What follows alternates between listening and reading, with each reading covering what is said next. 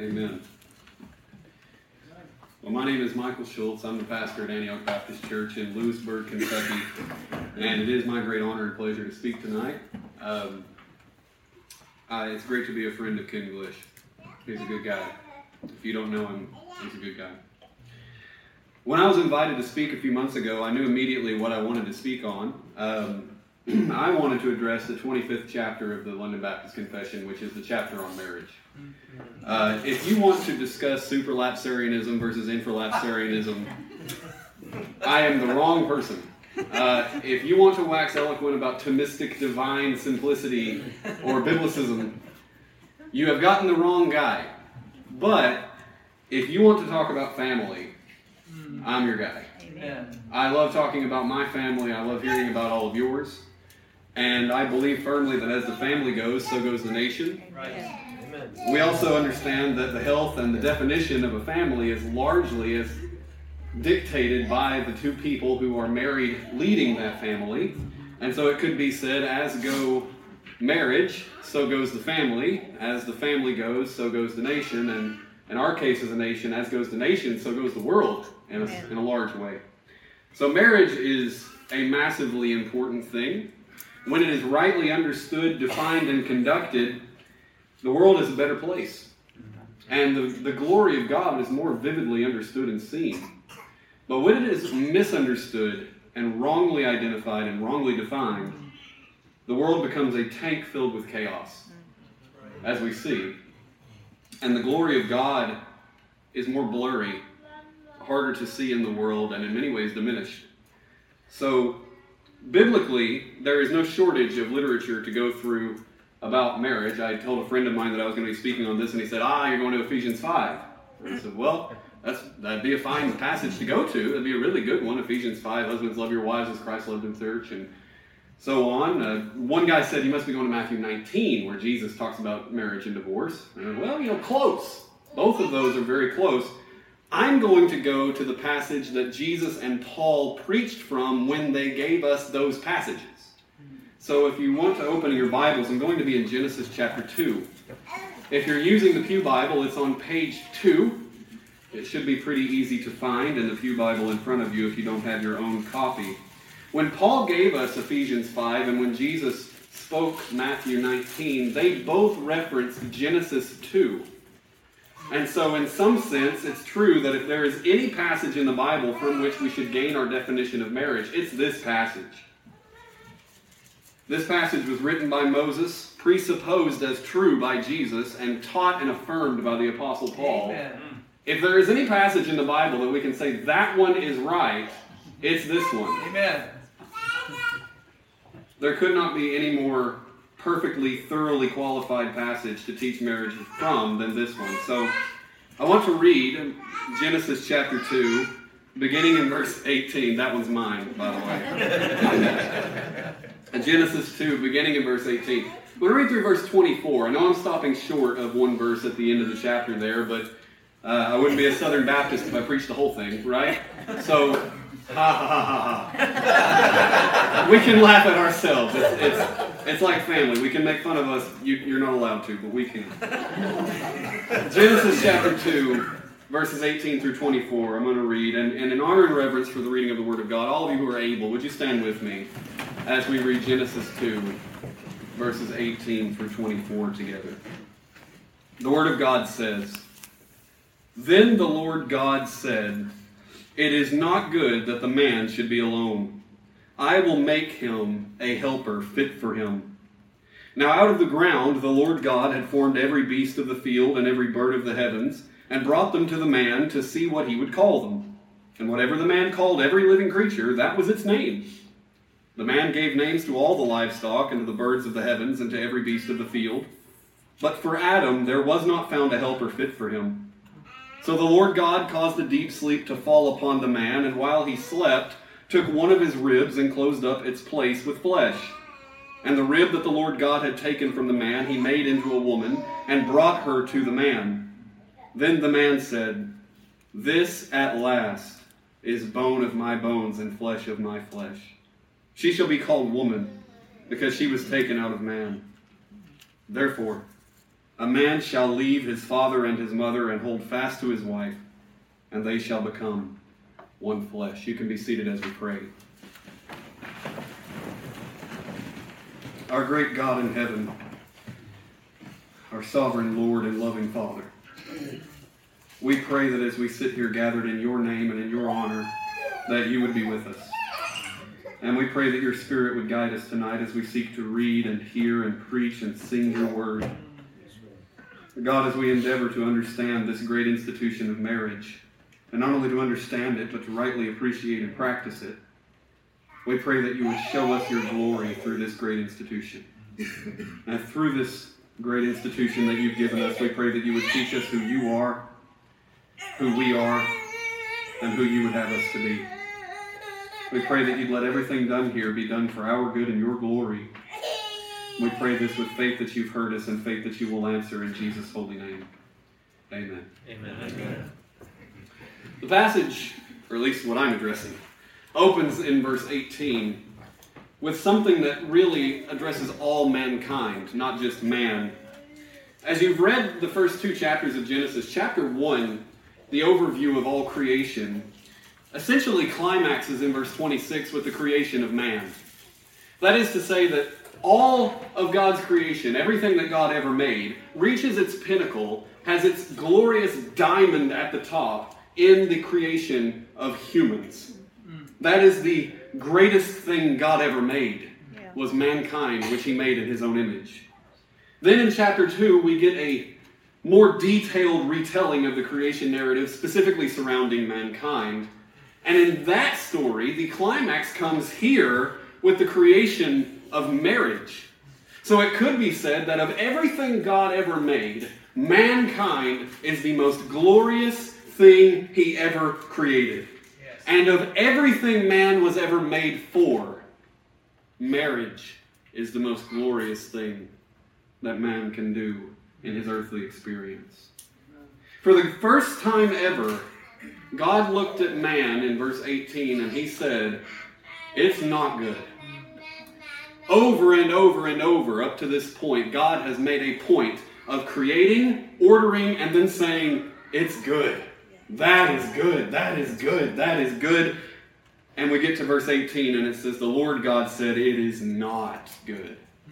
This is not good. We should be deeply interested in whatever follows that statement. If God has said for the first time ever, this is not good, we should be deeply interested in whatever it is that is not good. And what he says is not good is the solitariness, the loneliness of man. Maester Aemon says to Samuel Tarly, "A Targaryen alone in the world is a terrible thing." And perhaps George R.R. Martin didn't know when he wrote that he was really bringing out a biblical concept that's ingrained in all of us, that mankind is not meant to be alone. Now I want to qualify that by saying not every single person in the world is meant to get married. The Bible makes that very clear. Jesus says so, Matthew 19:12. Paul would also say so, 1 Corinthians 7:7. Not everyone is meant to get married, but no person is made to be alone. Creation happened. God made us in his image, which means we are made relational creatures. God has never been alone. God has existed in Trinity, in perfect union amongst the members of the Trinity, as long as God has been, which is innumerably far back. Before the creation ever started, God was already in relationship with the other members of the Trinity. God has never been alone, and therefore, having created us in his image, he knows that it is not fitting for us to be alone either. We are relational beings. We are made not to be alone. So whether it's a spouse or a close friend or family member, human beings are made to have relationships. So seeing that it was not good for man to be alone, God set out to make him a helper fit for him. And in the Hebrew, this term fit for him is one Hebrew word, kenegdao. It simply means corresponding to him, or we might say in modern terms, a perfect fit for him, a perfect match. The imagery is something along the lines of gears in a machine. They have to be perfectly matching one another, yet perfectly opposite of one another. Grant me a moment to explain exactly what it means to be a perfect match. You need to understand this. We are so pompous in our own human depravity that we believe that for somebody to be perfect for us, they'd be just like us. If I was looking for the perfect person, they'd be just like me. Which the assumption, of course, is, because I'm perfect. But God says, oh no, contraire, dear loved one.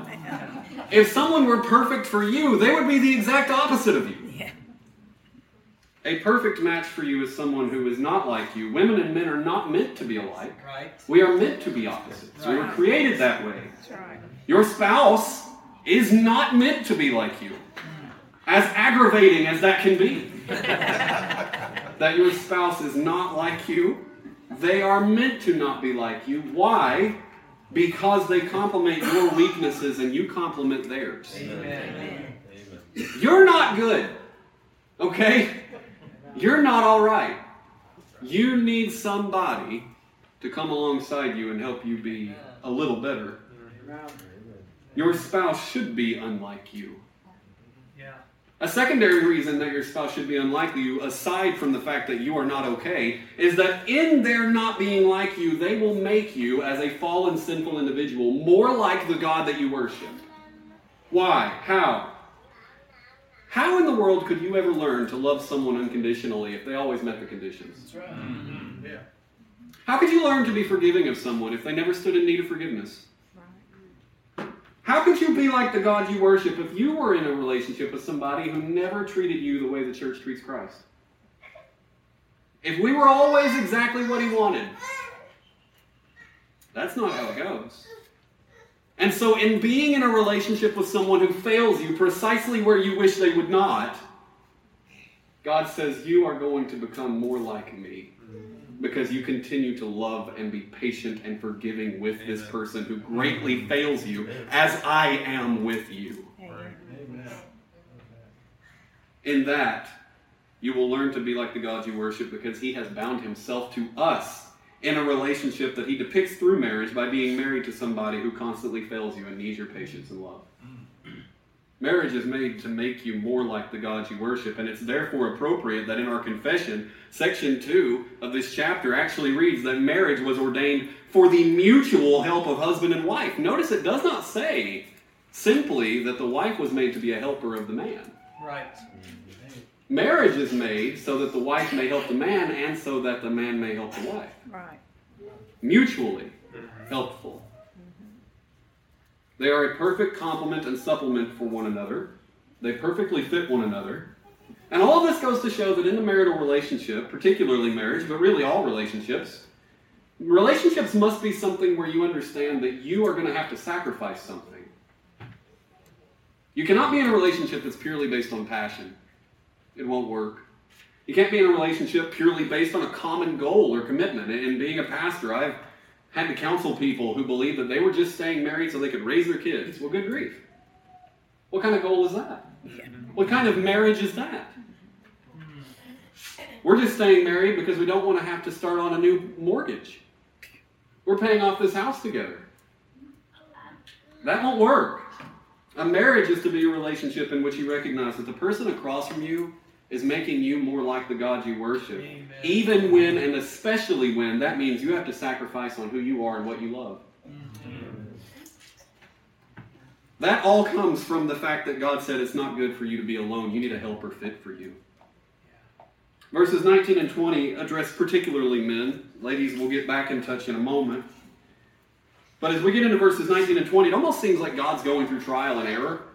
And in a sense he is, but not for his own understanding, not for his own sense of learning. Right. God is going through this for the benefit and instruction of Adam. He is bringing everything he ever made to Adam to name. And there's something of great importance here that I need to point out. This will come up later. When you exert authority over something, biblically in these first few chapters, you manifest or exert that authority by naming it. That's a precedent that's set in the first few chapters of Genesis. God does it over and over in chapter 1. Verse 5, he called the light day, the darkness he called night. Verse 8, God called the expanse heaven. Verse 10, God called the dry land earth. The waters he called seas. Later in Psalm 147:4, God names the stars. When God exerts his authority over something and manifests that he has authority over it, he names it. He has authority over the earth and the land and the sea and the stars and the day and the night. He has authority over all of it, and he names it. And thus when we get to chapter 2 here, they begin to refer to the man not simply as the man, but as Adam. God has named him now.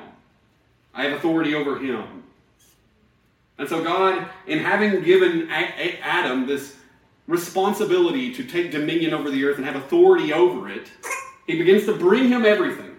You name this. I named you. I have authority over you. I give you authority over all of this. A secondary authority, but nonetheless authority. That's going to come back, so bear it in mind. The first thing man ever was entrusted by God with doing was taxonomy. It's a weird thought, but bears never told us that they were called bears. Bees and trees and whales and snails never whispered in our ears, I'm a cedar. We named them. We took the authority, the initiative to say, I am bigger and better than you, I will name you.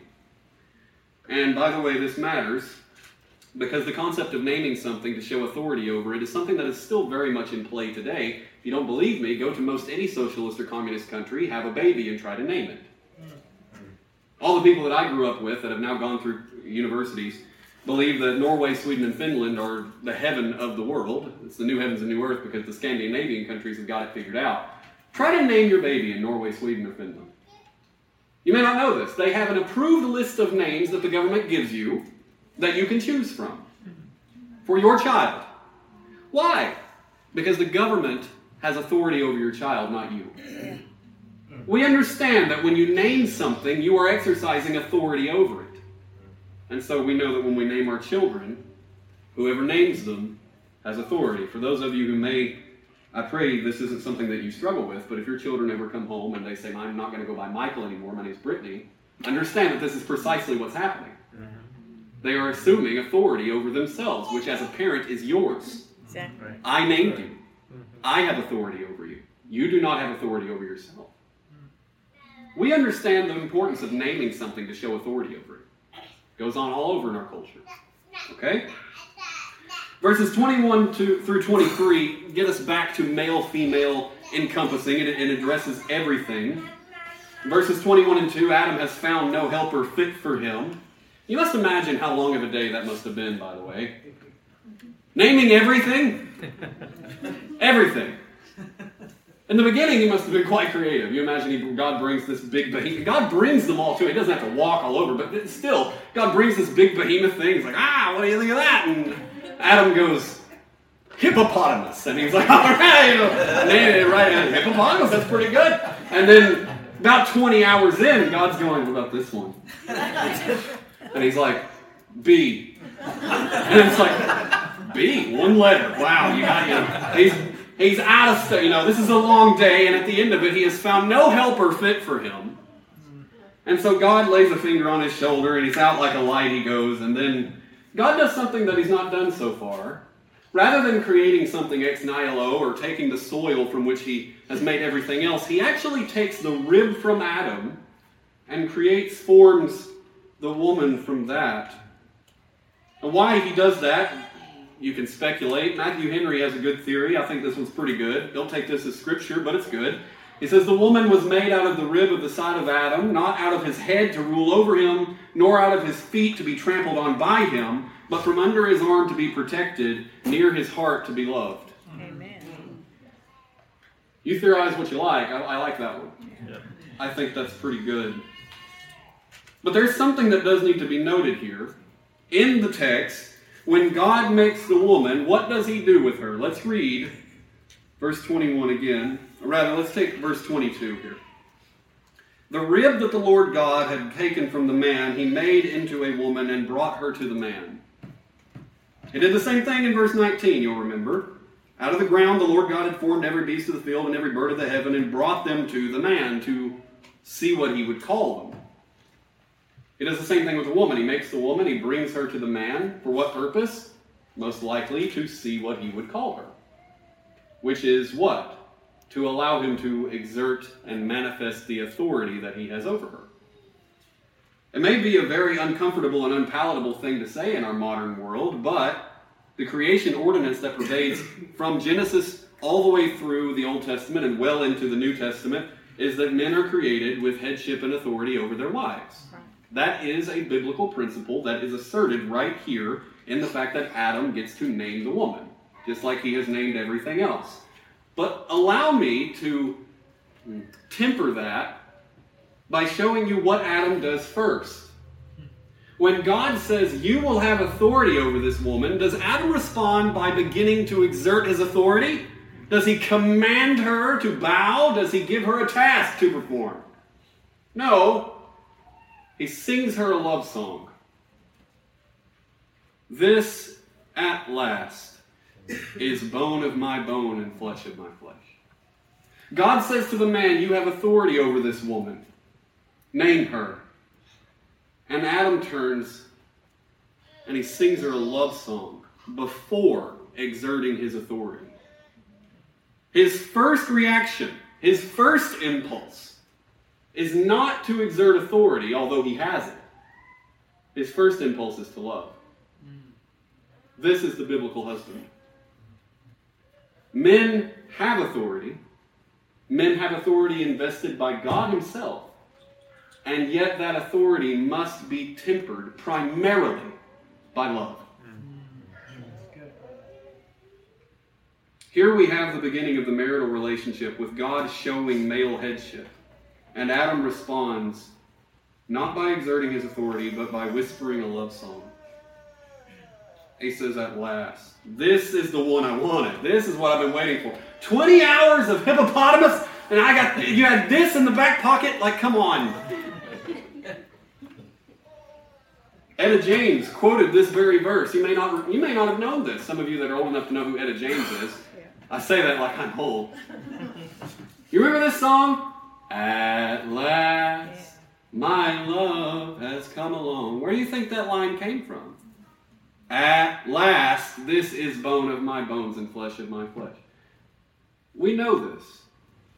Solomon would say it this way, Song of Solomon 6:3, I am my beloved's and my beloved is mine. Amen. This is love, and love undiluted. No man should ever be bereft of the authority that God has placed him in over his wife, and no woman should ever regret that her husband has been placed in authority over her. That's right. Ephesians 5:25-33 puts it this way, the man's duty is to love his wife as Christ loved the church and gave himself for it. The woman's duty is to respect her husband's authority. Now let me just briefly explain what that does not say, because our culture would like to have it more focused on what it does not say. It does not say, husbands, love your wives if they are easily lovable. If you've married a miserable old hag who ruins your life, you're under no obligation. That's not what it says. It says, husbands, love your wives.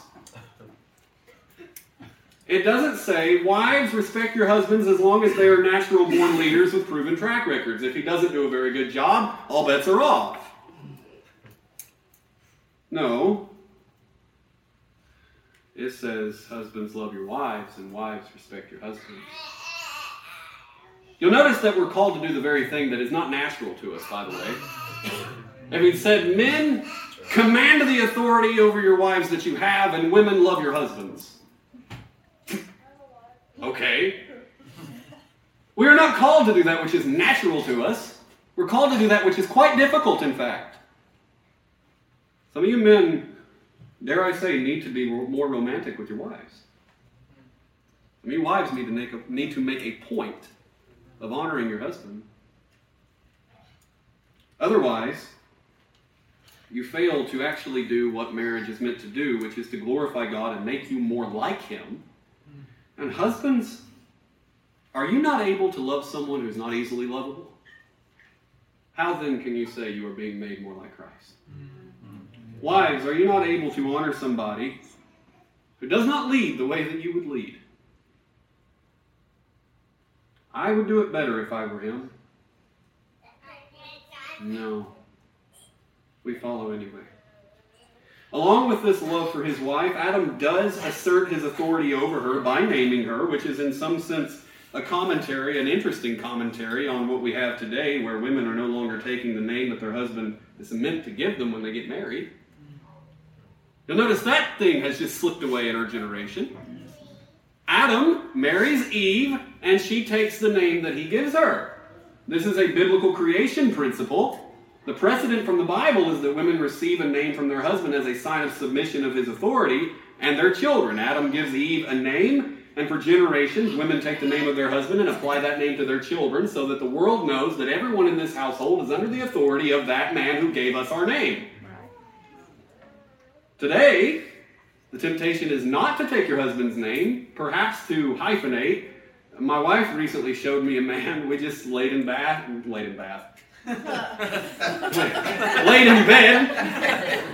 We're married, so either would be fine, but we laid in bed and just laughed and laughed and laughed because she has a friend from college who took his wife's last name.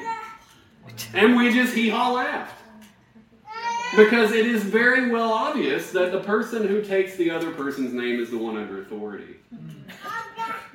We've seen this happen. You might not think that's quite right, but I believe that's biblical. Before we move on from the topic of love and authority walking hand in hand, we should note that our confession in section 3 of the 25th chapter clarifies that it is lawful for all sorts of people to marry who are able with judgment to give their consent. There were no preconditions set on Adam and Eve. People who are poor can marry. People who are wealthy can marry. Tall people can marry. Short people can marry. Fat people can marry. Skinny people can marry. I'm not looking at anybody as I'm naming people. I just realized I was like, they're going to think I'm looking fat and skinny and tall. Now, all people can marry. The fat as well as the skinny. And in fact, you can all marry each other. Tall people can marry short people. And fat people can marry skinny people. And rich people can marry poor people. And perhaps it might be appropriate to say, as we are here near the South, black people can marry white people. Amen. Right. Saudi Arabians can marry Americans. Right. Yep. Everyone. There is one requirement set, and I love that this requirement is set. The requirement is, I'll read this again, all who are able with judgment to give their consent. That is to say, if you are not capable of consenting to this marriage, or if you did not consent to this marriage, you are not married. Okay, if the government or your parents forced you into a marriage, the marriage is illegitimate. Right. There is absolutely no room here for pedophilia or child brides. Not available. Right. Not an option. Amen. And before you think that I'm tilting at windmills here, I want to read you a quote from a book that was published in 2011. Okay, this is within my little lifetime. 2011. A guy named Von Ullman wrote a book called The Covenant of Betrothal. It was not a commentary on Leviticus. It was a book intended to teach conservative Christian parents how to wed their children. Here's the quote. Biblically, a child's consent is not a veto power over their father's decision. If the child fails to consent, they are being disobedient. They are breaking a binding covenant that their father has made. It is adultery, and the punishment for adultery is death.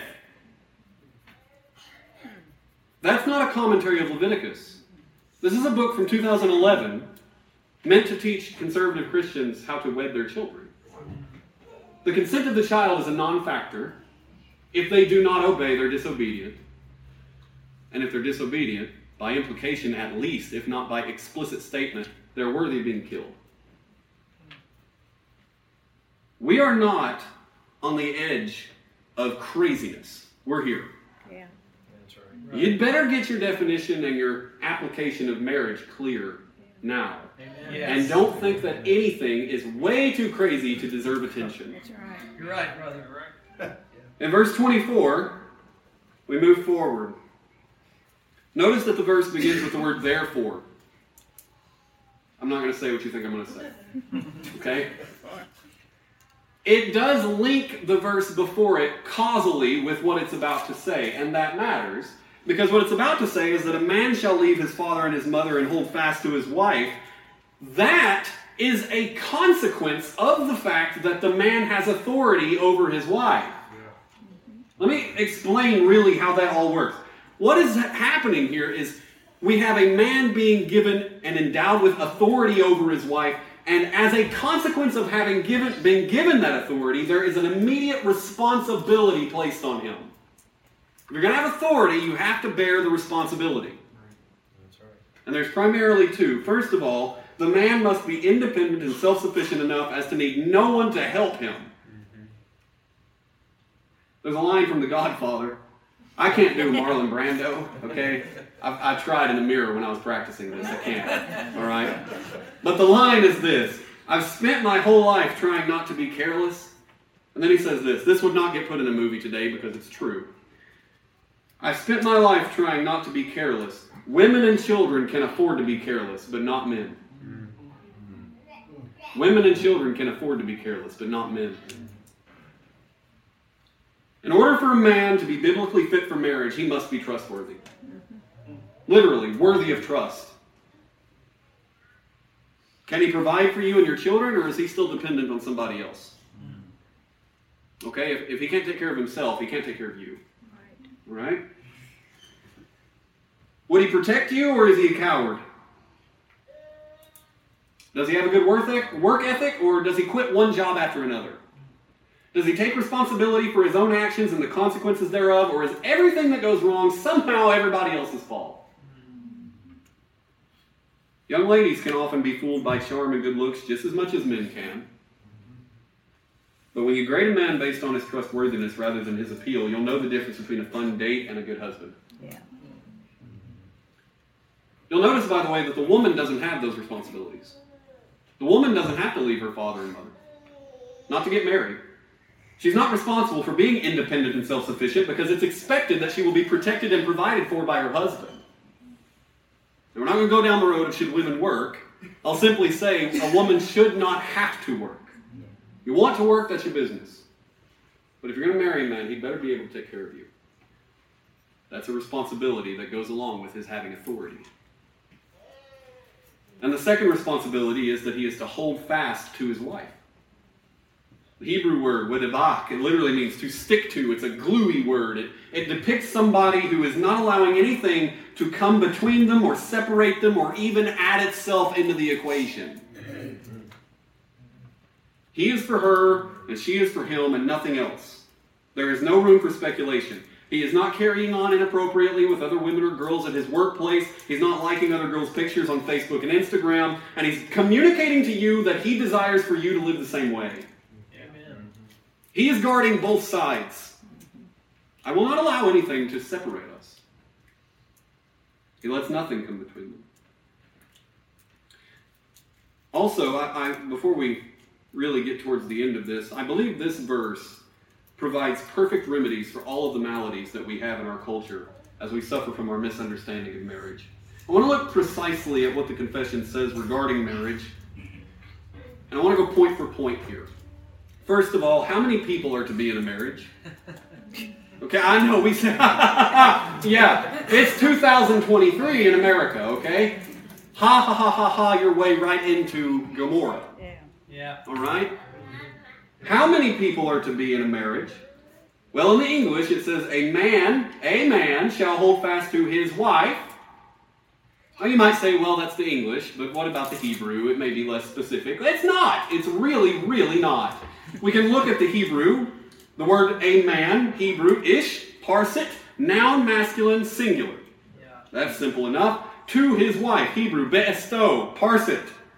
Well, it has a compound word. It's a prepositional prefix. You take the prefix off, you have two Hebrew terms, his and wife. His is a third-person masculine singular. Wife is a noun in the feminine singular construct. Point being, everything in the sentence is set in the singular. Yeah. Everything. There is no plurality in the Hebrew or the English. Nothing plural. One man, one woman. Now, in studying for this message, I read Dr. Sproul's Truths We Confess, which is a commentary on the Westminster Confession of Faith, rather similar to 1689, with notable obvious exceptions. But in that commentary, Dr. Sproul wrote this: polygamy and bigamy are not serious issues in our culture today. I went, what are you thinking? Where have you been? And I told Ken this at a meeting last month, and he said, well, he published that, back when he published it, that may have been true. The edition I'm reading from is a revised edition published in 2019. Let me tell you how wrong that is. In 2018, I was working at Eastern Kentucky University. I was an archivist there, and I had to make a trip across campus to the social work building. And going over to deliver some paperwork, I walked in, and they had a big board there with all of the types of relationships that were to be accepted on campus. Public university, this is standard operation procedure. I was not surprised when I saw gay, lesbian, bisexual. But what I was surprised by was the inclusion of polygamy, polyandry, bigamy. That was all on the board. And I guess I was surprised because I thought even non-heterosexuals would have a general respect for monogamy. But they don't. When you take the ground out from under you that says man, woman, right, you also take the ground out from under you that says one and one. Yeah. Right. Yeah. Well, that was on a public university. A few months ago, I saw a pastor whom some of you would know. He's a Kentucky pastor who claims to affirm the 1689. And he was saying that if the government in America legalized polygamy, it would be biblically permissible for Christians to practice it. He claimed that since it was practiced by God's people in the Old Testament, nothing other than the laws of the nation in which we live prohibit us from doing it now. This is a 1689 affirming man in our region. Polygamy would be okay if the government legalized it. The confession leaves no room for that. And beyond that, Section 4 would eliminate that entire line of argumentation. In the discussion of incest, it says that unions that are outside the biblical definition of marriage can never be made lawful by any law of man or consent of parties. The government does not have the authority to redefine marriage, whether same-sex or polygamous or incestuous or pedophilic. Right. The government can't do that. They can pretend they can do that, but they can't.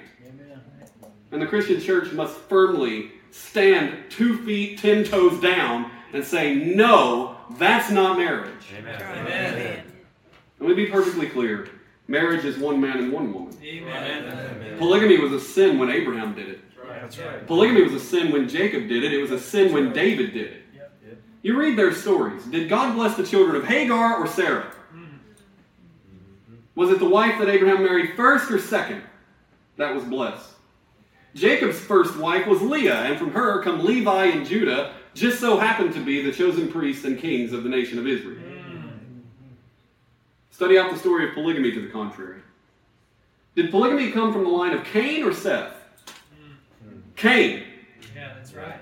Did polygamy not begin there? Did Abraham's family not suffer dearly and continue to suffer dearly today because of his polygamous choice? Did David not suffer greatly because he stepped out and took Bathsheba as another wife? Did Solomon not lead his heart away from God by going after many wives?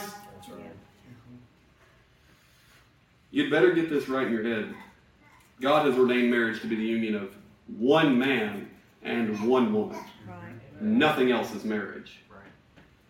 Look again at verse 24. What genders or sexes, by the way, those things are the same thing. What genders and sexes are to make up these two individuals? A man shall hold fast to his wife. The Hebrew word for wife can also just be translated woman. It's the same thing in most languages, in the Greek or in German, for that matter. In German, the word for wife is Frau. The word for woman just so happens to be Frau. Okay? Historically, this is the case. One man, one woman. Anything other is not marriage. The confession says it thoroughly. Marriage is to be between one man and one woman. Neither is it lawful for any man to have more than one wife, nor is it a woman to have more than one husband at the same time. And as a regrettably necessary aside, how are Christians to answer the question that sitting Supreme Court justices just seem to not be able to answer? What is a woman? How do we as Christians biblically answer this question, what is a woman? Well, just look one chapter further. Genesis chapter 3, verse 16 gives us a great answer to the question, what is a woman? God says, Genesis 3:16, to the woman, he said, I will surely multiply your pain in childbearing. In pain you shall bring forth children. So the sex of people who can have children, those are the women. The sex of people who cannot have children, those are the men. That's right. All right? So regardless of what surgeries you've had or who you think that you are, how you dress, biblically marriage is one man, that is a person who biologically and anatomically cannot have children, and one woman, that is a person who biologically and anatomically can have children. That's what marriage is. Yes. One and one, man and woman. Okay. Finishing up with this last section of verse 24, and they shall become one flesh. Jesus echoes this passage in Matthew 19, speaking of marriage and divorce, which notably is left open in our confession. Divorce. If you read the Westminster, they have a statement on divorce. The 1689 leaves a room for flexibility on your position on divorce, and I think that it's better to do so. But what there is explicitly no room for in the marriage, in our confession, is the marriage of Christians with those who are not committed to the Christian faith. Yeah. This is impermissible. Section 3 makes that abundantly clear. And rather than going through trying to show you passages where that's commanded, I would rather go through practical applications of this. And maybe for those of you who would like to debate infra and supralapsarianism, I might itch your scratching ears for some doctrinal depth here. Why can't Christians marry unbelievers? For that matter, why can't a Christian man have multiple wives or a Christian woman have multiple husbands? Why can't Christians marry spouses of the same sex? Why? Other than that God said so, which would be enough. But why? I understand. We're prone to ask that question, why? In Ephesians chapter 5, where Paul quotes this very passage, he tells us that marriage is a mystery profound because it refers to Christ and the church. We have an image. Marriage is intended to depict Christ and the church. The husband represents Christ. The wife represents the church that he died for. So as we wrap this up, I want to go through a few of the applications doctrinally which would occur if we as Christians accepted perversions to marriage. Bear in mind this picture that God has given us, that in a marriage, the husband and the wife represent Christ and the church. If a Christian man could marry an unbeliever, it would portray Christ as having a church full of unbelievers. That's the picture that would be painted. Which would therefore render the doctrine of salvation by faith alone completely destroyed, because faith would be rendered inconsequential. Faith is meaningless if the church is full of faithless people. If a Christian woman could marry an unbeliever, it would portray the church as married to a Christ who does not know God, who therefore is no Christ, but Antichrist. Which would mean that a Christian woman married to an unbeliever portrays a church that has placed its faith in a false Christ. And therefore, in either case, the doctrine of salvation by Christ alone or the doctrine by salvation of faith alone are destroyed. If a Christian man could have multiple wives, it would portray Christ as having more than one bride, more than one church, more than one group of elect. But Christ did not die for multiple groups of people. In Christ, the Word of God says in Galatians 3, there is neither Jew nor Greek, slave nor free, male nor female, but you are one in Christ Jesus. That's right. Thus, a man with multiple wives destroys the Bible's testimony of the group for whom Christ died, and sola scriptura is destroyed. If a Christian woman could have multiple husbands, she would portray a church with multiple Christ, multiple Saviors, which once more would destroy the doctrine of salvation by Christ alone. Polygamy destroys sola scriptura and solus Christus. Marrying an unbeliever destroys sola fide and solus Christus.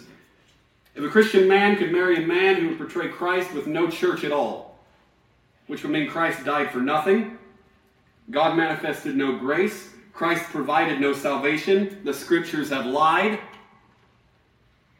So sola gratia, solus Christus, and sola scriptura are all destroyed.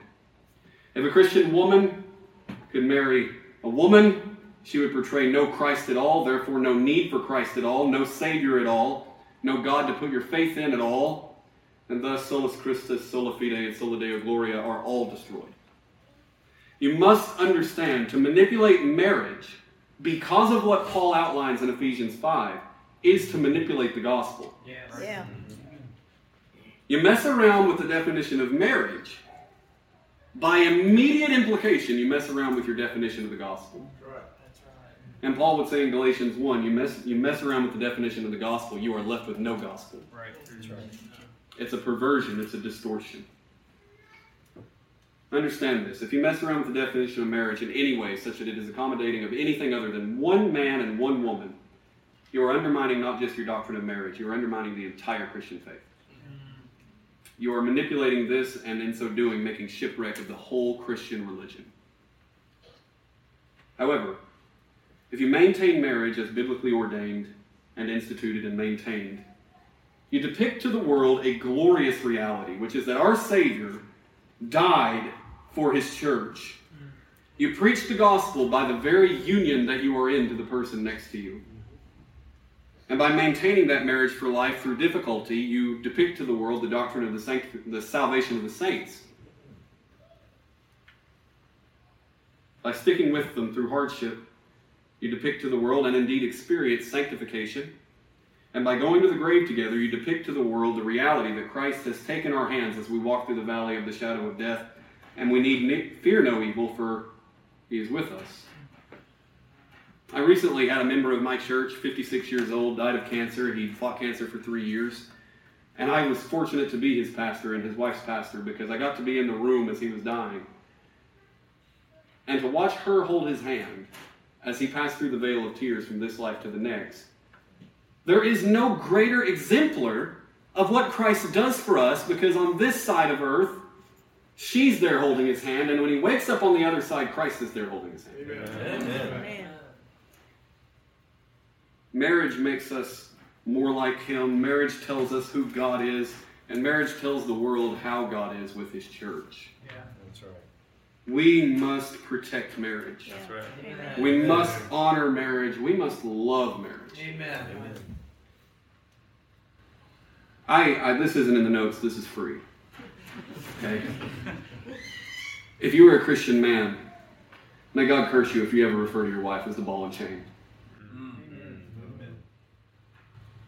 That is your bride. That's right. That's the glory Amen. of the man. That's right. Christ died for his church, and you are called to die for your wife. Yep. Wives, you are called to honor that man who would die for you, even when he is hard to honor, because you would honor Christ, even when he would have you do something you do not understand. This is the word of God for the people of God. Praise be to God. Amen. Amen.